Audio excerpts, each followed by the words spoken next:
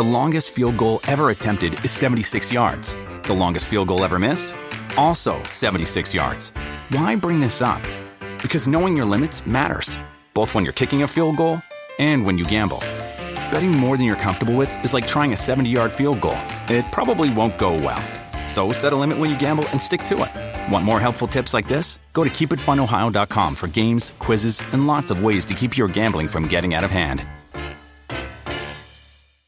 Hey, this is Mark A. Altman, and now you can enjoy all your favorite Electric Surge podcasts on the Electric Now channel.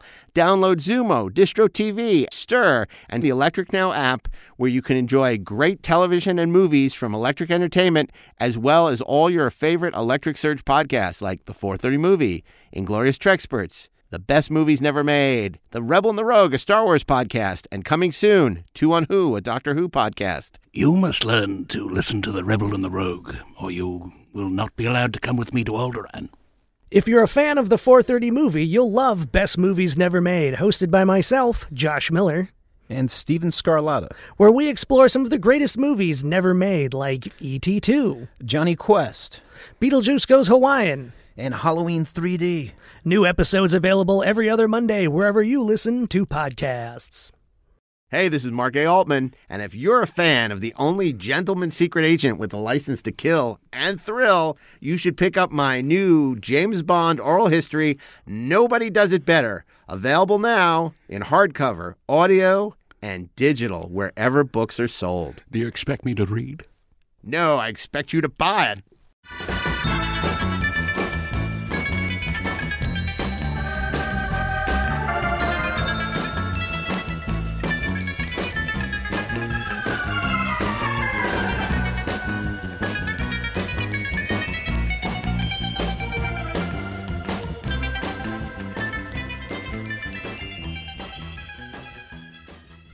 Hey, this is Mark A. Altman. And this is Darren Doctorman, and we are the Inglorious Trexperts. And Trexperts. Tonight on the Trexperts. Tonight on the Sunday Night Movie. It's the one that started it all. Star Trek.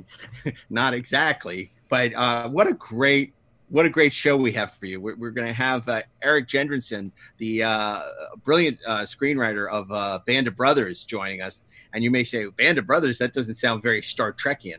Well, just wait. Just you wait, yeah. But ERIK wrote a really terrific script for Paramount in the wake of the Nemesis disaster and the cancellation of Enterprise, called Jordan Kerner was sort of tasked with continuing the Star Trek movie franchise. He was the executive over at Paramount, who I think had a development deal there. And along with Rick Berman, commissioned a script called Star Trek The Beginning. And it's a wonderful, interesting footnote in Star Trek history that you may not be aware of. And we get to really do a deep dive. And to do that, we have some expert Trexperts with us, joining us again. Once again, screenwriter of Thor and X-Men First Class, Ashley Edward Miller. Welcome back, Ashley. Thank you for having me. And we have the writer, provocateur, live from the network from his secret base somewhere in Pasadena. It's Robert Meyer Burnett. Welcome back, Rob.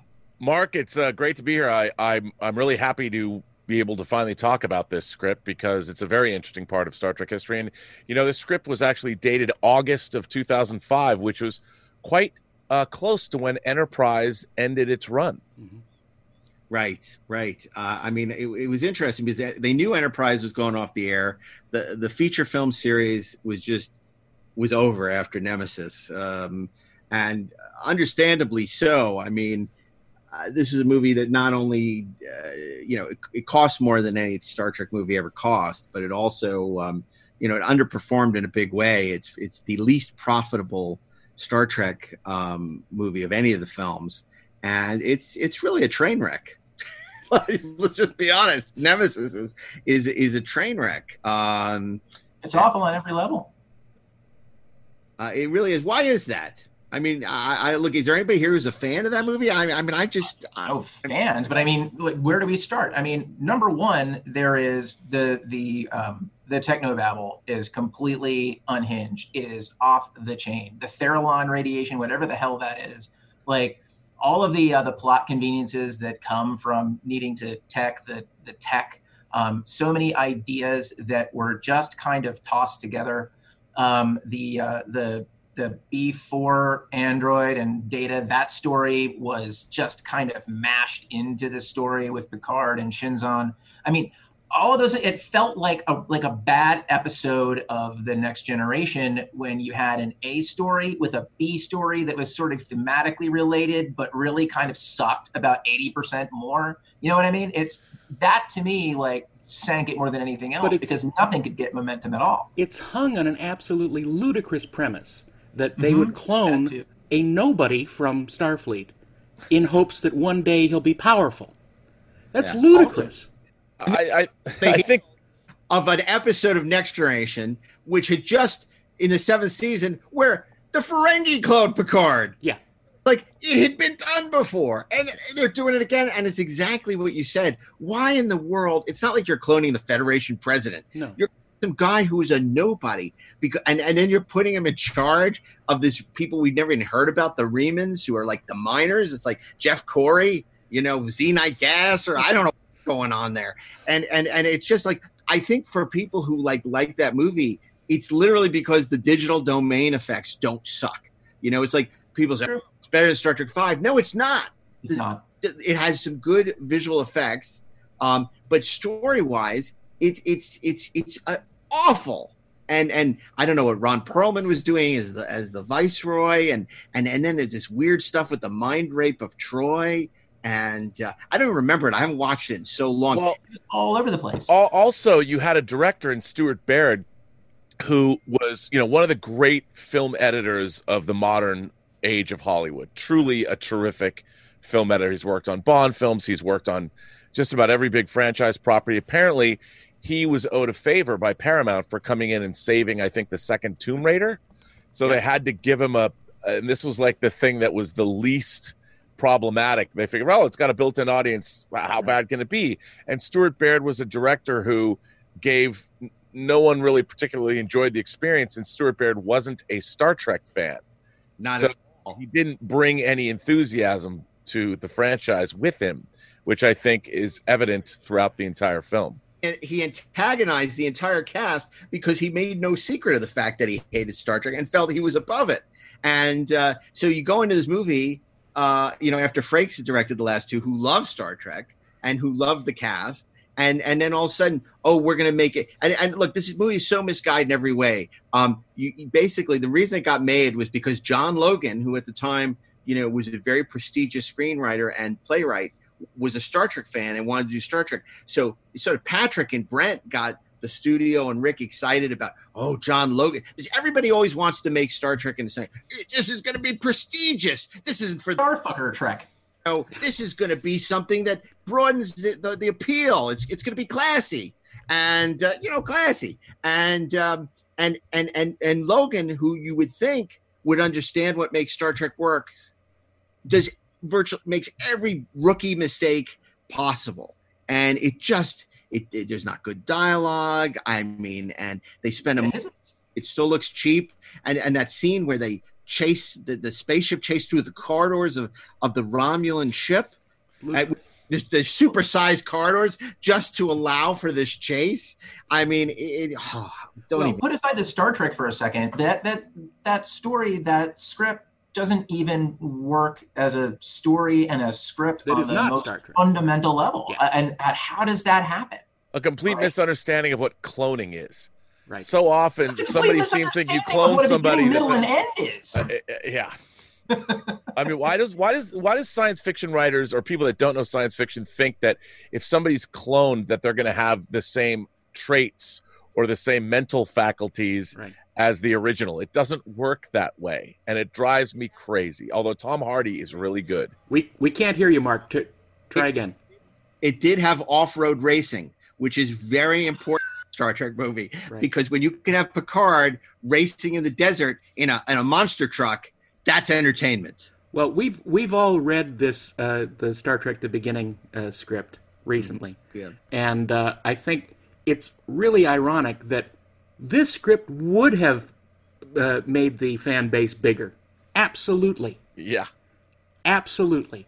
And because it's a real story. It's a real movie. So it's just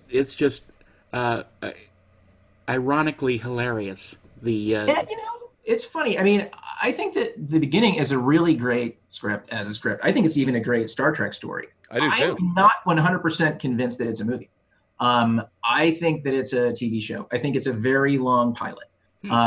And I think as a film, if it could somehow in some way have been adapted with familiar characters, probably not the Enterprise crew, because that's like, putting vanilla on vanilla. But, if there was some way to take that storytelling sensibility and hook it into the characters and the ship that we love, then yes, movie. But the script, I think, kind of it's great, but it cheats at the end in the way that like a great episode of streaming television cheats at the end. Right.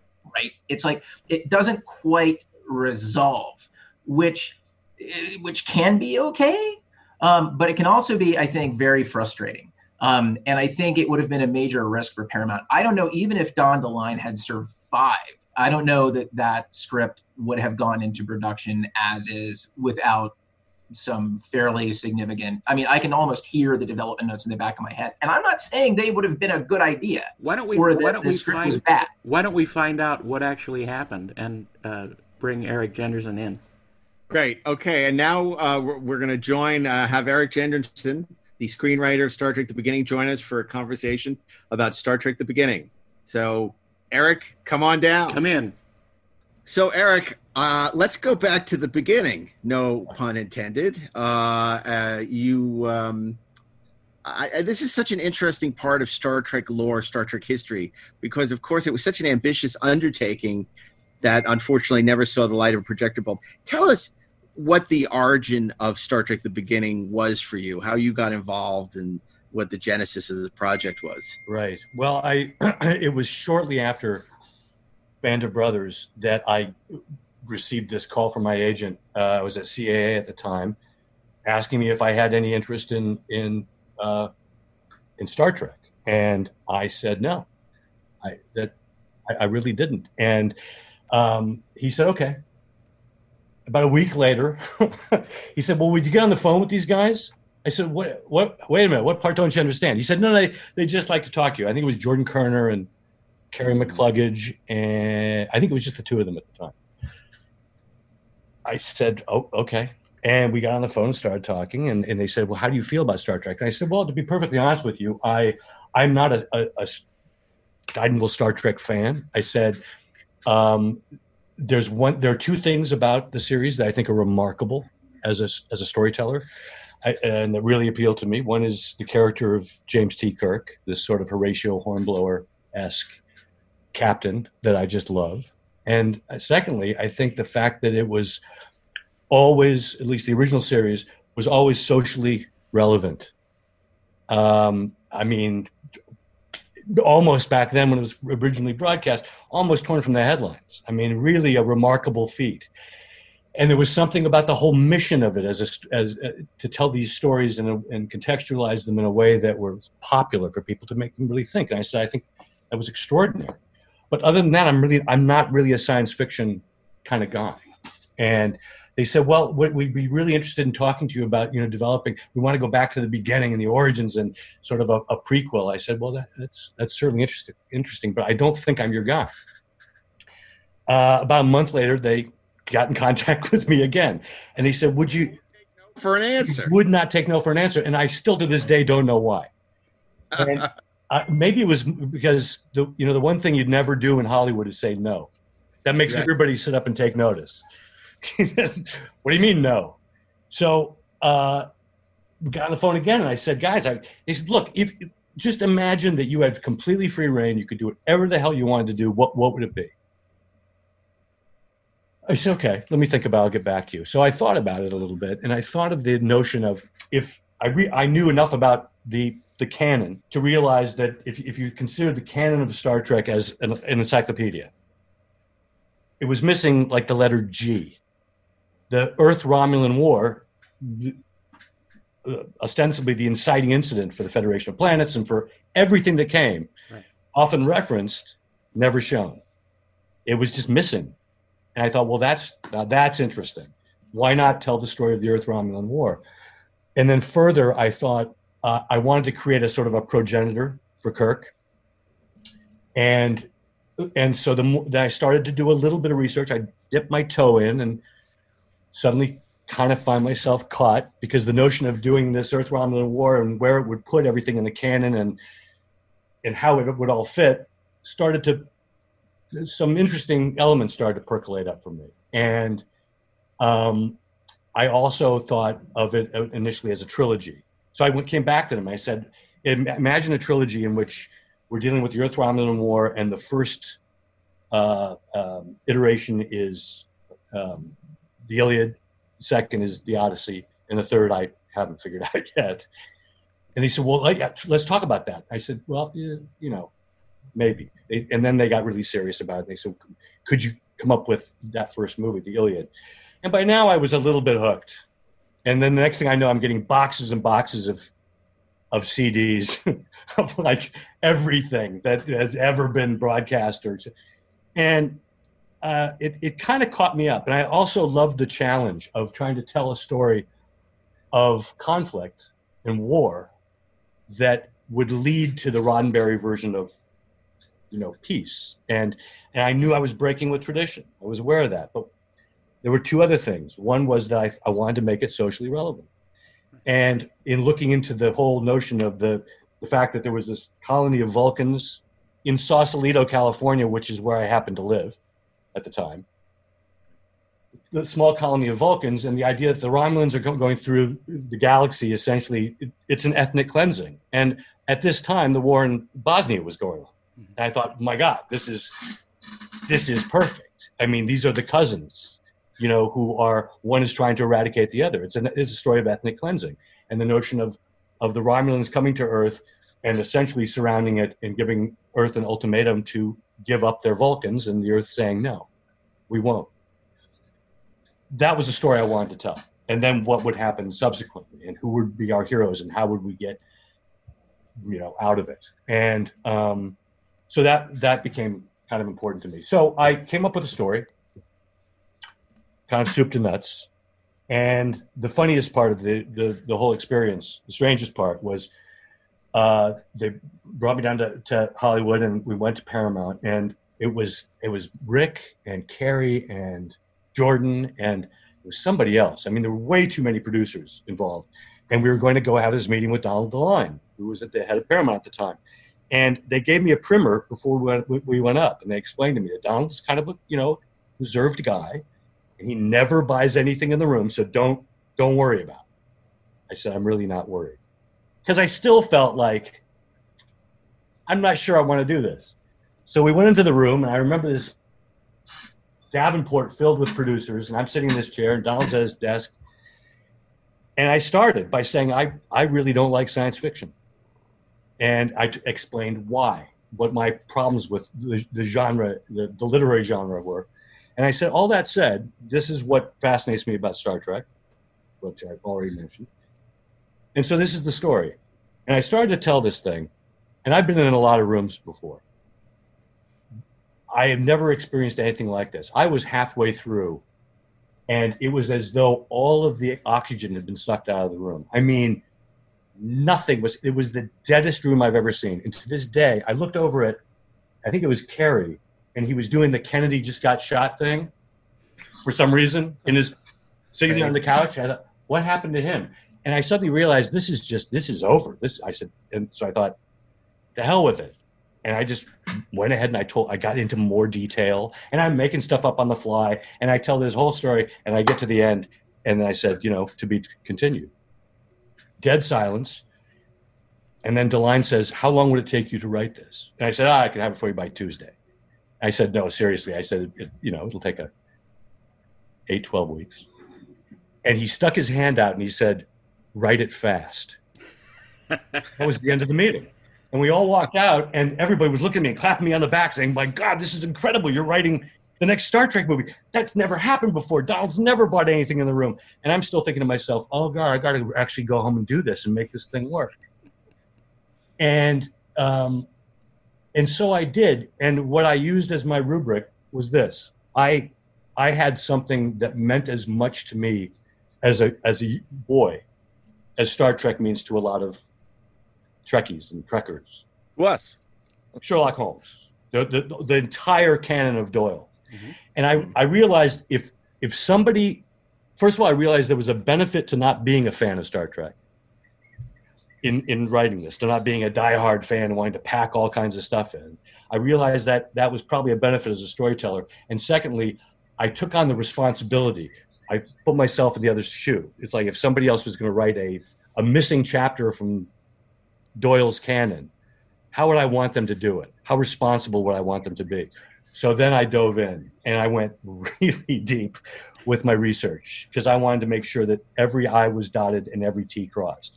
I wanted to deliver something that the fans and the lover of this extraordinary canon would genuinely appreciate and that would do justice to and respect everything that had come before and somehow manage to fit in. So I was trying to carve a perfect jigsaw puzzle piece. And it became, the more I worked on it, the more important it became to me. So by the time I finished the script, I guess I had turned myself into a fan. And then the ultimate irony was that I delivered it on a Tuesday of the week that on the Wednesday of that week, Donald DeLine was fired. So literally the day after I delivered the script. And as most people in Hollywood know, essentially when you have regime change, everything in development gets swept off the desk and into the trash can. So it just sort of immediately died at that point. There were some preliminary conversations with Rick and some of the other producers about, and too late because they knew exactly what I was writing. Would this work by introducing a new story into the canon that had no pre-existing characters in it? I mean, I think there's only one. I think there's an Andorian in the script who is Shran. Yes, exactly. Shran. But would that really work commercially? And what about the war aspect of it and everything? But I used all of the events of the story that I created and tried to create something really organic and honest to tell us sort of a Pearl Harbor kind of tale, and also to be able to address some of the origin stories of like the warp drive and what was going on in Saturn and Little Nell and all of that stuff from way deep in the canon. And it was a blast. I really enjoy writing, but that's might have been one of the most enjoyable, most fun experiences I've ever had writing a script. I have to ask you, I reread the script again this morning in preparation for this. First of all, I loved this script. I thought you did a terrific job, and I was really struck at just how deep into the canon that you went. I mean, all the way back to TNG's The First Duty with Saturn and bringing back Shran and all the classes of starships that you mentioned, from the Andorians to the Vulcans to the Tellarites. I mean, you really went deep into what happened. And I think the viewers would like to know, you also wrote a sequel. This was a sequel to the Enterprise series. I mean, this takes place not too long after Enterprise is over. Right. I thought you did a tremendous job delineating between the military and Starfleet, which is something that really hasn't been delineated as well as you did in this script. All the different branches of the service and bringing all that together, opening the script with literally a regatta of hover ships at sea was wonderful. And while yes, this dealt with war, I thought this was one of the most Star Trekian stories we've certainly received in the last for a long time. And my question to you is, studios, they don't ever get rid of things. Things stick around. And I worked at Warner Brothers 30 years ago, and there were still things that were being developed 20 years after I left that ended up getting made. Has anyone ever come back to you and said, this trilogy it's very viable? And I would think that this is a ready-made, already developed script that you could shoot tomorrow And it would be a wonderful way to revitalize the Star Trek film series and not spend necessarily $200 million. Well, I'm awfully gratified. Thank you for everything you said. That was awfully nice, kind of you. It's true. I think that it's come up a couple of times, but as you can imagine, this property at Paramount, is so specific and so huge, and there's a lot of politics involved. Yeah, and it's still sitting there now. An odd thing did happen. I should mention that, which is a funny little anecdote. When JJ had finished his film, I got, just before it was released, I got a letter from the WGA, and they were notifying me that they were taking action against I can't remember, Paramount and JJ's company, to not allow the release of the film because I hadn't been in the chain of title of the notice of speculative writing credits. And I said, "What are you guys talking about? What are you doing?" "Well, we're gonna hold up the release of the." I said, "Wait, why?" My story takes place 69 years before Kirk is born. I mean, unless there are huge elements of the story that the Kurtzman and Orsi used. I mean, you can't do this. I've got nothing to do with that project. And they said, "Well, but what if?" And I said, "Fine, have Bob call me." And so Bob did call me, and I said, "I'm sorry about all this." And I said, "You want to just tell me the story of the movie?" So he did over the phone. He told me the story. And I said, that sounds interesting, but it has nothing to do with what I wrote. And so I called the WGA and said, "You got to just cease and desist." And then subsequently, I don't know. I also have been so busy for the last however many 16 years since then. There's always a possibility that it could be resurrected, I guess. I mean, it would. I don't know what it would really take. I mean, it would take maybe an aggressive agent or a very curious network executive, or somebody who just happened to cross Memory Alpha, which I just discovered today has all the stuff about the script on it, which is awfully gratifying. Or a studio that has no idea where to turn to next. Yeah, there is that. Which coincidentally...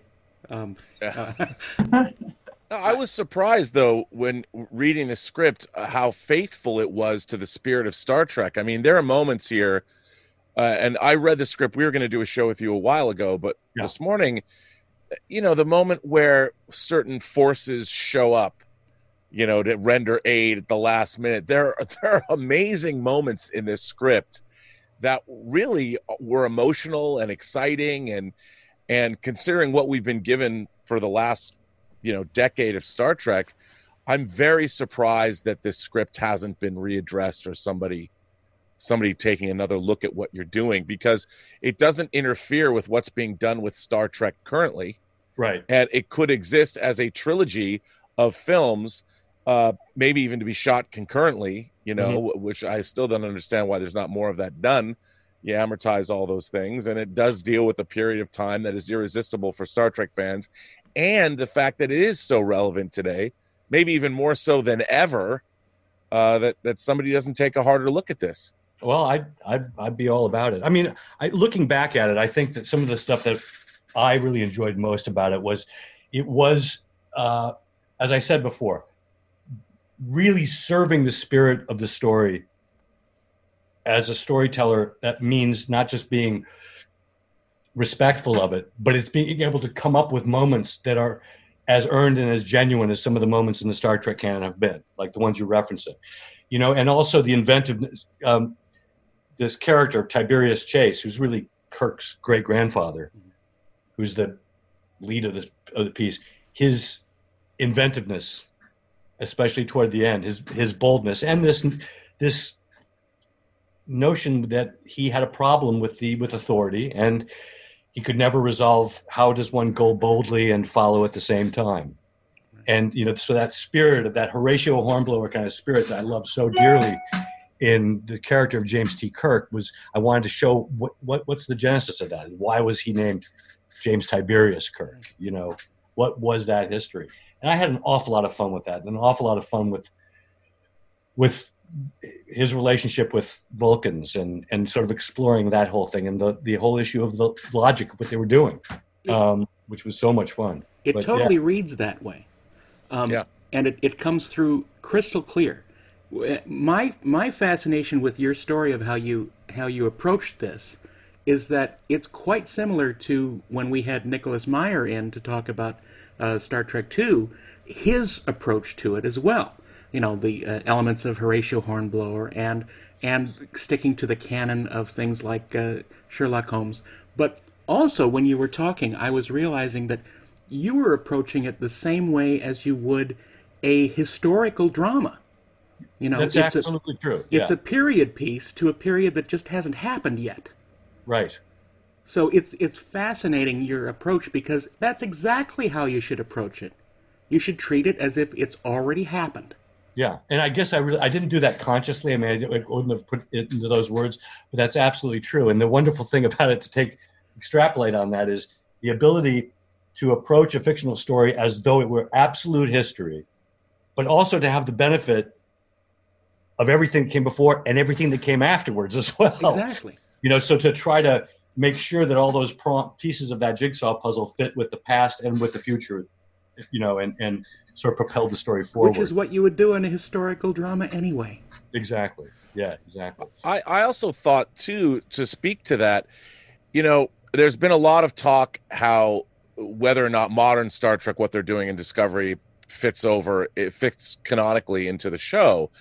And in my mind, it does not. But your script absolutely did. And I think it actually shows the kind of approach. It's a new, fresh story, brand new characters, brand new situations, delving into Star Trek history, but it certainly isn't. Did you find working within canon constraining? Because it didn't feel like your script was at all constrained. It felt like you were working within established canon. I mean, so much established canon, and yet you were able to tell a brand new, fresh story that we haven't seen before that is in the best traditions of Star Trek. Yeah, no, quite the contrary. It was the contrary of being constrained. I felt I was sitting in the middle of a treasure trove of opportunities and choices to make. And there were certain aspects of the technology and the early technology that I thought were fascinating. And the whole notion of, that there's an aspect of this story that, yes, there's the Pearl Harbor piece and the sort of fictional idea of what if on D-Day you took a bomber and went straight to Berlin, and the effect that would, and that aspect of it. And also this notion of telling this story of tremendous conflict and leaving it at the end, leaving these characters in a place where they were essentially stranded and had to get home. So talk to us about that a little bit, right? Because you did say that, you had in mind a trilogy. The first part was the Iliad. The second part was the Odyssey. You couldn't think of the third part. In fairness, neither could Homer.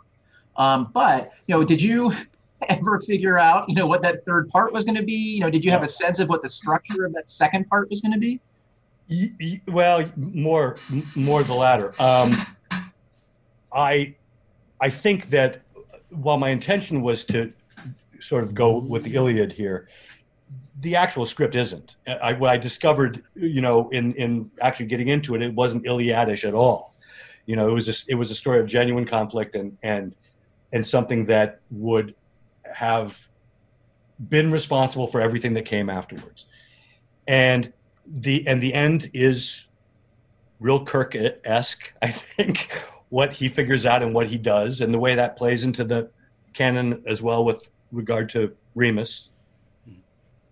And I just was so in love with this notion of them not being stuck at this place and heading home, and it was going to take over a year to get there. And they have no way of communicating with Earth. They have no way of knowing if it even exists anymore. Right. And so they have to make this voyage back. Now, that's such a setup for a film all by itself, of a crew who are sailing back to a place that they don't even know if it exists. Fact is, when they get there, they'll find that it does exist on account of them.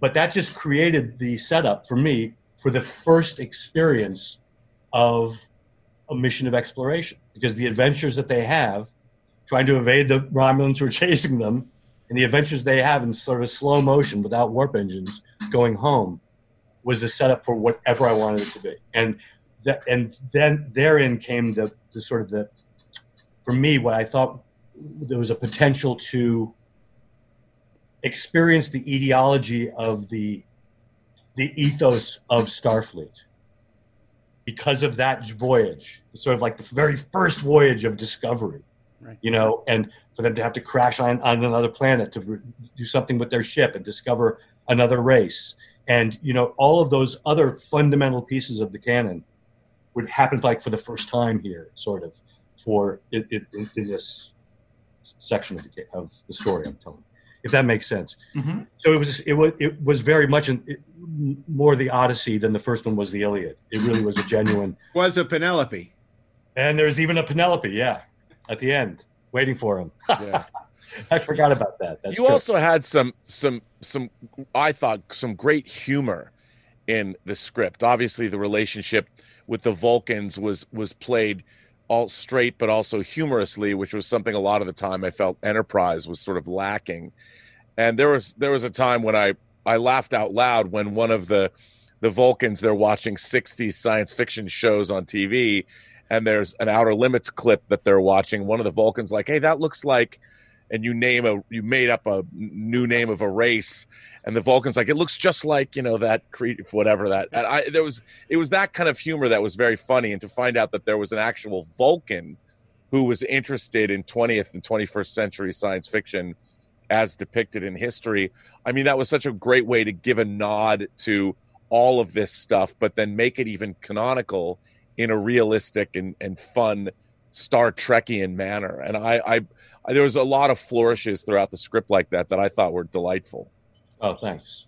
So I hope this one day gets made. Maybe the show will be the push that it needs, because I would love to see it happen. I'd love to see all three of these scripts happen. Yeah. I mean, and again, I would have to figure out, I could maybe use your help in figuring out what the third one would be. But, I think ultimately it would be picking up the pieces and after the war, and it's really about that, what happens next as a result of that journey, what he's learned, and this very nascent Federation of Planets, and then to get to the mission statement of to split an infinitive.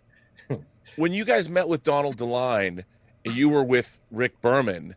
Yeah. Was Rick Berman going to be the lead producer on this, and was that going to be the fifth film that he would be producing? It was unclear. I didn't really feel that at the time.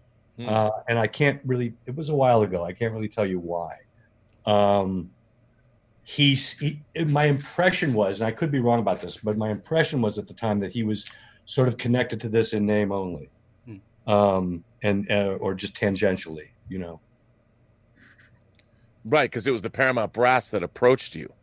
We should put it in context that this was after Enterprise had gone off the air, that you were, Nemesis had already been made. Nemesis, the last of the Star Trek pictures, had been shot. So really, Star Trek, there was nothing going on at the studio. It was dead. It was a tabula rasa. I mean, there was literally a blank slate. Next Generation, as far as they were concerned, was completely over after the failure of Nemesis. Enterprise was canceled after 4 seasons. So Star Trek, in their mind, required a sort of radical reinvention. And I wonder if you may have inadvertently answered your own question. Why did they bring in the guy who did Band of Brothers to reconceive Star Trek? And it's what you said. I mean, the amount of research and history that goes into writing Band of Brothers, if you take Star Trek seriously, it's the same thing, because it's the future history. And when Star Trek works, it's when this rich canon, this rich history that's as real to its fans as real history is respected. And so to have somebody who knows how to do that research and mine history and allegory for a story, it makes a lot more sense than it does on paper. You know, other than that, you're a terrific writer, and Band of Brothers is one of the great miniseries of all time. But yeah, it's you know, at the very beginning you said, why did they hire me? I have no idea. Why did I do this? I have no idea. So yeah, and again, it's like I said before, it's there's something to be said for, you know, sometimes I think there are very few things that have this intense a fan base, but if you go to somebody who is already inculcated into the whole thing, there are all kinds of other agendas. They want to do this, they want to do that. They can't stay clear and just focused, I think, on, because there's not that removed. And yeah, it's true that you approach it like it's completely true, and you believe in it 100%. And my God, what was available to me? I mean, researching this thing was just a blast. And I remember constantly coming up with facts and things and references and, you know, echoes to other things that were just like finding a nugget of gold. Well, that's got to be there. And, you know, and figuring out the story of the Vulcan colony and who would have been there and what would they have been like at that time and what would they have been doing at a get together, you know, and also this, the whole issue of this, the nascent aspect of the Federation of Planets. And I just so love the idea of the entire Earth being held hostage to give up one race, saying, no, we won't. I mean, it's just great. You were ahead of your time too, because you even had a MAGA crazy in there. You had Kirk's Tiberius Chase's grandfather, who was exactly. Yes, and I had one guy in mind to play him. Yeah, I think his name was Otto Chase, right? And he's like a Terra Prime, and he's living in the Mullig-Hoffman Mountains in Antarctica, where there's all the remnants of the Nazi flying saucer program. Yep. Really nice. It was just one guy. Stephen Miller. Who was it going to be? It's Walken. Come on. Well, I just love the fact that you just now referenced Demons and Terra Prime, which is really the last 2-part episode of Enterprise that deals with that xenophobia. And I think that's one of the things that I loved about your script so much is that it ties into so many different episodes all the way through all the modern era of Star Trek. And, you know, I wondered when you said you did all this research and while you were writing it, were you making like copious notes? And did you come up with like your own timeline? Were you looking at the encyclopedias? How did you keep all of that canonical material straight in your head while you were writing? How did it inform the writing process? I'm afraid to ever answer that question. I mean, I don't think that would be helpful for me to actually know how that happens. I don't know. I mean, it's a very organic process for me. It's different for every writer. I mean, everybody approaches differently. Some people outline days. I never do, ever. And for me, it's always about I need to figure out what's the very first thing you see. What's the first image? Because it is, after all, our job is to create moving pictures, you know, and not just in the sense of they're kinetic, but that they move you, and it's all captured within that frame, and to tell a story emotionally and how it makes you feel, and then from that moment, it becomes a very organic process for me, and I'd done a bunch of research ahead of time, not really making notes. And then as I went, I would go back and remember I'd read something and go back to fact check something. So I was researching at the same time that I was writing it, really. But one of my favorite things was actually it is the first thing you see in the script, although it doesn't really relate to Star Trek, was using the Paramount logo, which is Mount Ben Lomond, and seeing it fill up with water and become the tip of the Farallon Islands, 30 miles off of the Golden Gate Bridge, in the middle of this extraordinary race in which we get our first glimpse of how this guy thinks. Right. Yeah, I was actually in a sailboat race on San Francisco Bay in which we did exactly what he did in order to have a portion of our vessel cross the finish line before the other one, because we were neck and neck. So we cut the spinnaker sheets and we won. It'd be a castable role too, Tiberius. Yeah. it really offers some great opportunity, particularly at that time for so many young up and coming actors who would have been terrific. But even today, you could just really, it's a great role for a young, actor who carries themselves with, who's smart and charismatic and athletic. It's just, Yeah. I mean, he's cut from a classic, let's face it, he's cut from classic World War II movie stock. This guy, Can't Stand Authority. And there's an element of the right stuff to the entire story. Oh, yeah. The whole test pilot mentality thing, the Jaeger of it all, which I think really infused that character in my mind. And also, it was an absolute joy to come up with this, although it is a hijacked crew, that's thrown together in the third act. But to make those choices, what a blast that was. How am I who is going to be a part of this reluctant crew that will become a real crew by the second film?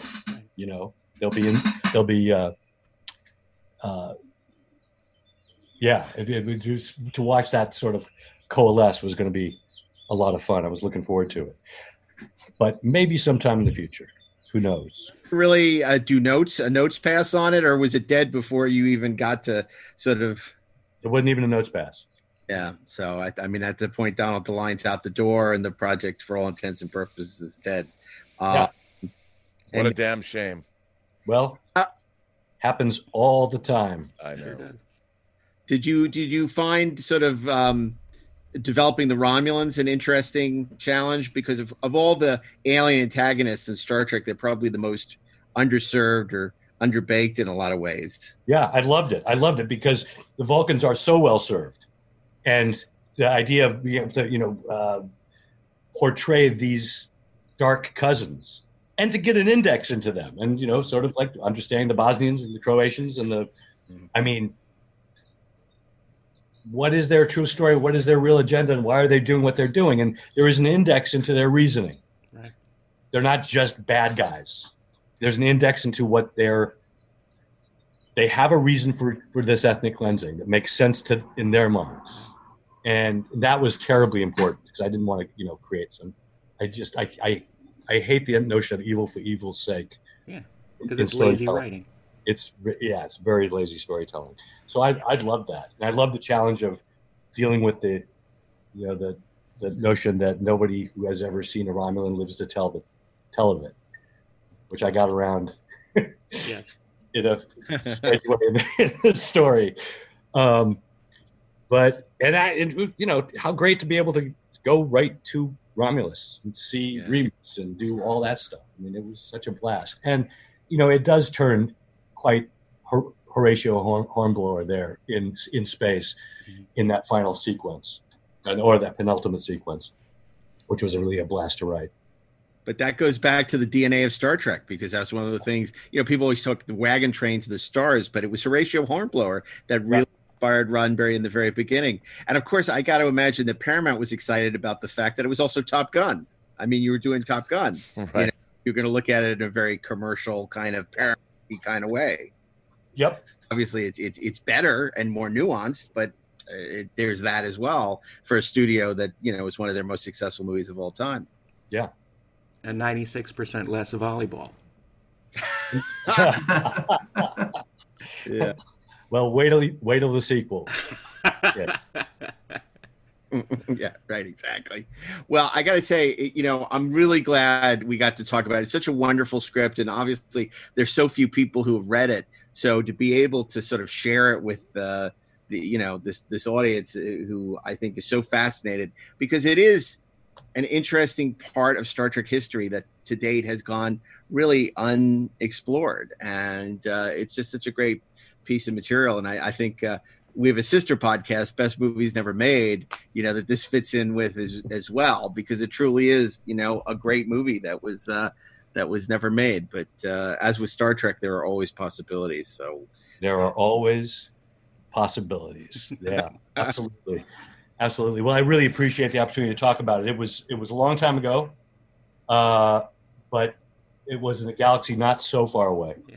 And I do think it's true that when the dearth of material and everybody reaching creatively to, now what can we do with this franchise, when you can just reach right into the middle of it or the early days of it and find this void that is nothing but opportunity, is so satisfying, because it's great to be able to see a moment in the story and realize that echoes down the ages through all these different iterations and all these different series. That's just delightful when you can find those things. Well, when you take that attitude, absolutely. You just said it right then and there. I mean, I wish that everybody who worked on Star Trek approached it from that perspective. Well, we can hope.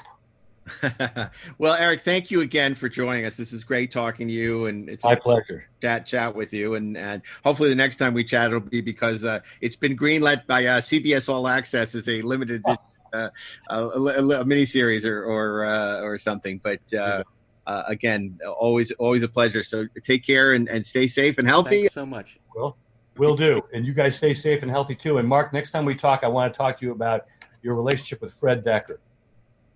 Oh, that's a whole nother podcast. It's got to be, because he and I went to elementary school together. Oh, I did not know. Fred's a great guy who had his brush with Star Trek. Yes, he did, and he and I talked about it back then. But yeah, we were making 8 and Super 8 millimeter movies in his backyard in San Rafael when we were just this big. Yeah, hysterical. Awesome. Yeah. Fred's wonderful. I'm such a fan of his work, and I know that his Star Trek experience was not the most satisfying for him. That's true. Yeah. Yeah. But we'll always have Bond. At least we love James Bond. Don't bring up Star Trek with Fred, but Bond, we're good. Yeah. Anyway, we'll have to talk. Sounds. You take care, Erik. Thanks. You guys too. Stay safe. Thank you. All right. Okay, that was great. I really enjoyed hearing Erik's insights into the process of this. It's interesting because I think that one of the big problems I think now with Star Trek is they feel they always got to tie it into something pre-existing. Mm-hmm. That they're not willing to take the risk on an original piece of Star Trek IP. It either has to be something remaking the original for 2009, or we bring back Picard from Next Generation, or somehow there's always something tying into what we've done in the past, rather than just sort of starting over, starting fresh, like the Next Generation, which was really gutsy in terms of really not tying into anything we'd seen before. You can say Deep Space Nine, perhaps the most original concept of all of them. There'd never been anything like that, and other than eventually Worf joining them, completely divested from Next Generation. Now, this also, I'm not sure in the feature world would have necessarily worked for that same reason. I think you need to. Why was Star Trek 4 the most successful Star Trek movie until Star Trek 2009? It brought in people. People knew Kirk and Spock, just from popular culture, and they knew all the tropes of Star Trek, and then they watched them be funny, right? They like whales. And they like whales. They like the whales. Who doesn't like whales? So the problem I think this would have had was, unless you put a big, like Tom Cruise in it, big Tom Cruise. You mean like 18 feet like tall? Giant-sized, colossal Cruise. Titano Cruise, attack! Unless you cast a big name actor like Tom, you're going to have a problem, because you're going to have a lot of Star Trek fans that are not going to be excited because it doesn't tie into their Star Trek. And then you're going to have the mainstream audience, which is deciding what to see on a Friday in the non-pandemic world. And they're going to say, well, this isn't about Kirk and Spock, or this is about Picard, or what is this? So I think it would have been a marketing challenge for the studio that could have been overcome. What do you guys think? I think the thing that probably should have been done to tie everything in is to have sort of a framing story with the original characters to set this up, to sort of ease us into it. No more than like 5 minutes at the beginning. See, I disagree with that, because I think that this script does a really good job. When this script opens at sea and you're in the middle of this regatta, I mean, it's a race. It immediately establishes that it's a new milieu, right? And you get to introduce these characters in the middle of the action, screenwriting 101, open something in the middle of a scene. You get to know them on this scene, and then it's the Star Trek universe carries you along, and this is so steeped in canon without being obtrusively so. I mean, if you know canon, there's a lot to love about this script going, oh my God, they're referring to everything without ever being bogged down by it.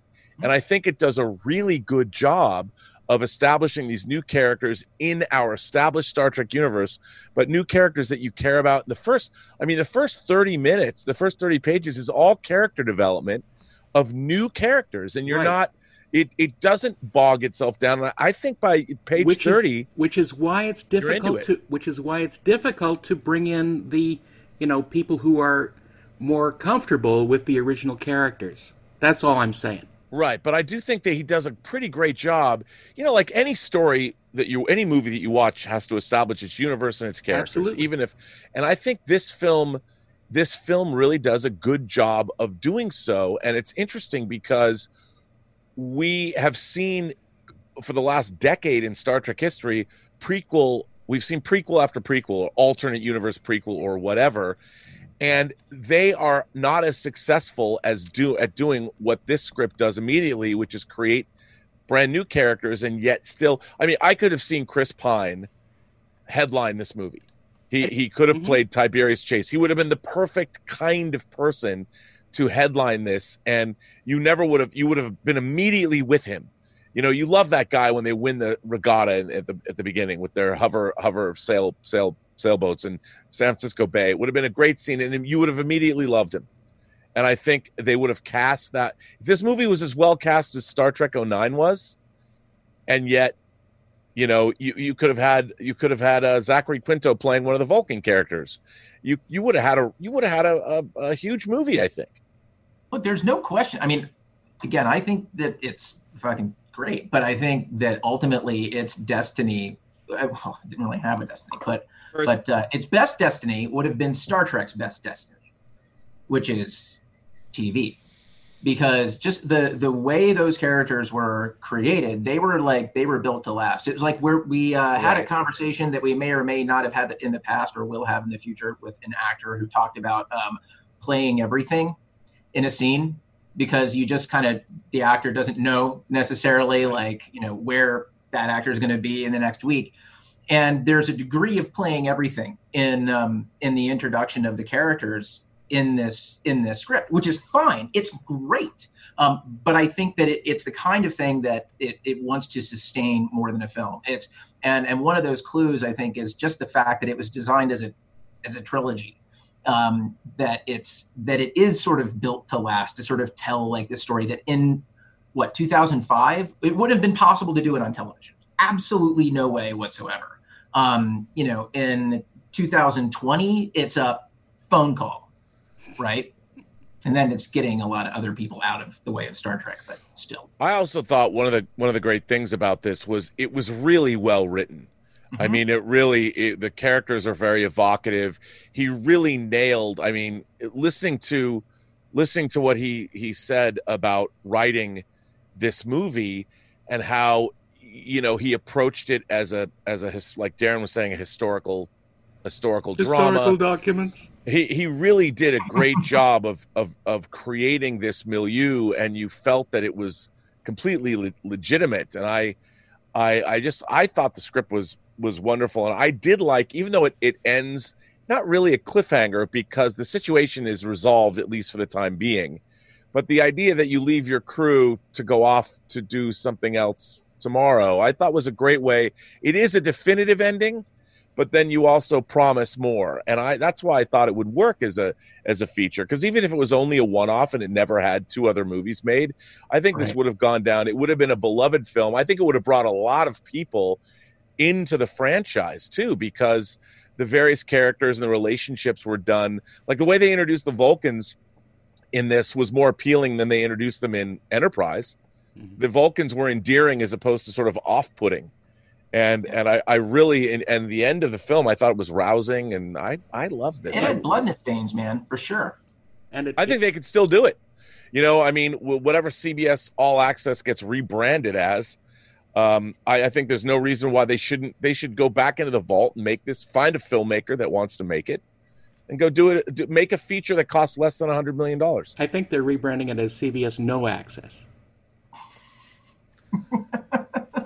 I got to ask you guys one more question, but first I have to say, so Rob, you're sort of saying it'd be like Remo Williams' The Adventure Begins, even though it's planned as a trilogy. They may never next one, but it'll be. Well, I look. I would hope not. I think one of the things that's happened with science fiction filmmaking in general is at the studio tentpole level is it is too expensive. Yeah. I think what Star Trek and what filmmaking needs, tentpole filmmaking needs, especially Star Trek, is you got to make a Star Trek movie that's less than $200 million. You actually less than $100 million. And I think it can be done, but it requires a filmmaking team that understands and a producing team and a studio that understands. There's no reason. There's so much profligate spending. Mark, you're making a science fiction TV series. You don't have to break the bank, and everything doesn't have to be A-list. You have to be creative and pick your battles. And I think it'd be really interesting to see if somebody could come in and make a Star Trek feature for less than $100 million. The studio would love that, and concentrate again on characters. And I think that something like this is a perfect way to do that. And I think it could be a big hit. We've talked about this in the past. I mean, before you roll an inch of film, and it's not really film, but let's just say it for the metaphor. Bad Robot's taking $10 million off the top. How do you have production value, or how do you make a movie for a reasonable budget when you're spending that? And then you have the cast, which is now all high first dollar gross kind of people. With Chris Pine and Zachary Quinto, and it's just.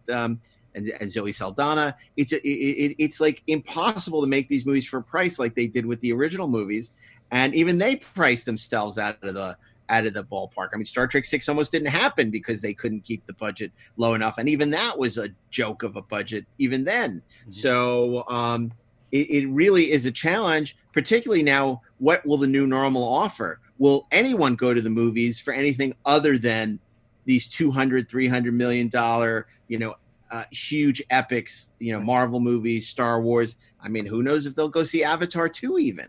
We don't know. I've been stuck in this house with these toddlers for so long. I would go to see a period romance that I don't care about just to get out of it. Well, I think you look in Paramount's history, and while it's 30 years old now, I was just watching the 4K version of Hunt for Red October. Mm-hmm. And in a way, this film, it harks back to those kind of political thrillers, the Jack Ryan, Tom Clancy movies, whether it's Patriot Games, Hunt for Red October, Clear and Present Danger, even Sum of All Fears, that the studios aren't making anymore. How dare you, sir? But it's just like if that mentality were to come back, and you were to think about, okay, how does Paramount get back to its mentality of making tentpole properties the way they did 30 years ago? It can be done. Yeah. It can be done, and I think it has to be done. It has to be done, and it's a way. And what a great way to come back. All this script would need is a different title, because it's not Star Trek: The Beginning. It's post Enterprise. It's canonical. It fits in, and yet it's something brand new. So he needs to come up with a catchy title, and I think a great bunch of what a great ensemble. And you can get a bunch of new actors, make stars out of this movie. It's Starfleet Begins, basically. Well, yes.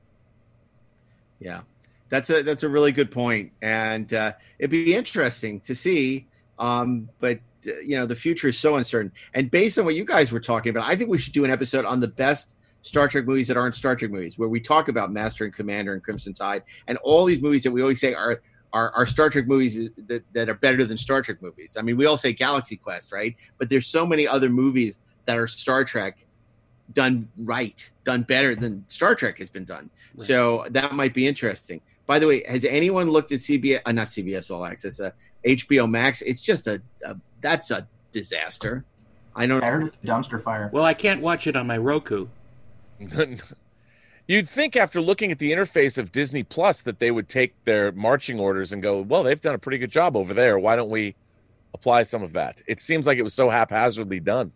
where's the killer app? They launched with, I mean, Disney Plus launches with The Mandalorian. So even it obscured the fact that they didn't have a ton of originals, right? Mm-hmm. So they had this great catalog of stuff that hadn't really been, around as much. And then they had some really strong originals, including Encore, which, is not an expensive show.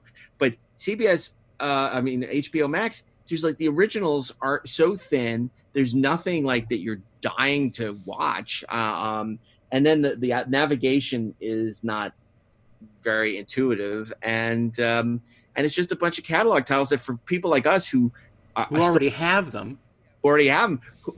It's ridiculous. I just don't understand. This is what happens when just market research rather than actually people fundamentally understand content and the way content is consumed. It's all a bunch of computer people who must have designed this. There goes our fight to stay positive on the show. Oh, damn it! Darn it! I have to say, Eric was a great guest, and you guys were fantastic. And this is a really interesting conversation. I had a lot of fun. He's great. He is great. Yeah. Well, it's not. He's got such a keen mind. Yeah, he's super smart. Very thoughtful, and look, because I wasn't kidding. I mean, Band of Brothers is amazing. It's absolutely sensational, and I love The Pacific also, but Band of Brothers is extraordinary television, and he was a writer and a producer on it, and was there, and it's just extraordinary, and you can see, what happens when somebody who applies that to Star Trek, how interesting it could be. Well, you know what you were talking about, that it needs a big sort of movie star to be in it. The connection with Tom Hanks is not a bad one. Yeah, but not Tom Hanks. He's too old. Well, he could play the father. He could play Chase's father. The general. Yeah, he'd be great. He'd be great. And he would do it too. He totally would. What you could do, you could populate. What I don't understand is even Tom Hanks is not commanding $20 million a film anymore. No. And we live in a different world, but you get Tom Hanks, imagine all the other actors that would follow him, to be in something like this. And what you really need is a filmmaker. I think the real problem that has befallen Star Trek is that everybody who works on Star Trek now doesn't take it seriously. Like right. Darren, you pointed out, Nicholas Meyer and Jendresen both looked at this as not just as a pop culture phenomenon, but as a storytelling challenge. What is the essence of these stories? Why do people like them? They didn't sit there and go, we're going to change them. We're going to update them. We're going to make them better. No. We're going to figure out, why is this endured? What is it about this? Here's a guy who came in and said, I don't like science fiction. I don't like Star Trek. And in doing the research and looking into the canon, fell in love with it. Yes. And realize what it was supposed to be. And maybe it takes an outsider like that, or somebody that doesn't necessarily, I'm going to delve into this and respect it, because they inherently respect the previous work that was done. They don't poo-poo it and say, oh, I can do it better, or I can do it differently. They're like, no, I'm going to go in and figure out why this has worked for so long and add to it. And that's what I found interesting. Such a great point. They don't condescend to the material. It's the same thing when we talked to Nick Meyer, where he said, I thought, it's the one with the ears. But then he realized, hey, I love Sherlock Holmes. I love Horatio Hornblower.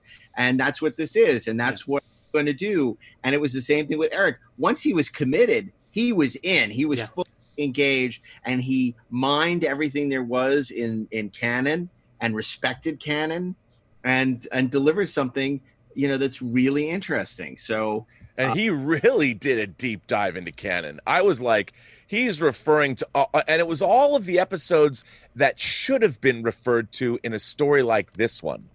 It's, it's not like, to say that somebody said, when Spock smiled in the cage, I've always been fascinated with that moment when he smiled. And I'm going to make an entire short trek, an entire Spock's evolutionary story from that moment when he smiled. That was just a production mistake that was not evolved to where the series would go. So to say that you're going to base something on that particular time is like, that's not even really okay. Right. But what he did was he went in and, there's so many references, deep dive references that are not overt. Right. But if you look for them and you know what he's referring to, it was amazing. Yeah, it's buried treasure. Buried treasure. Yeah. Well, look, I think, our deep appreciation to Erik Jendresen for joining us today. And, of course, you guys for returning to once more into the arena. Because a beginning is a very delicate time.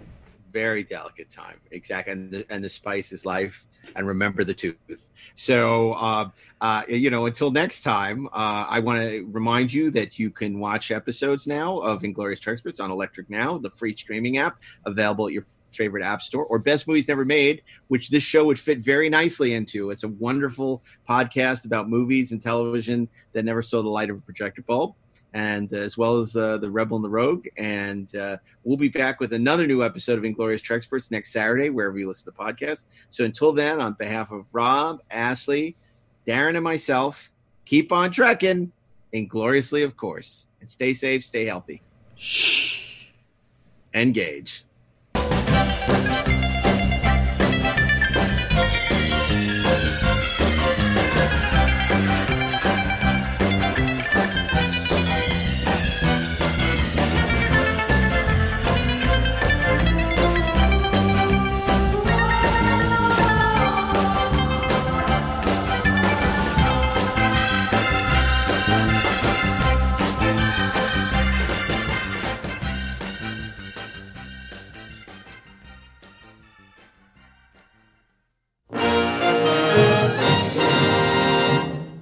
This show is produced by Dean Devlin and Mark A. Altman and is an Electric Surge Network production.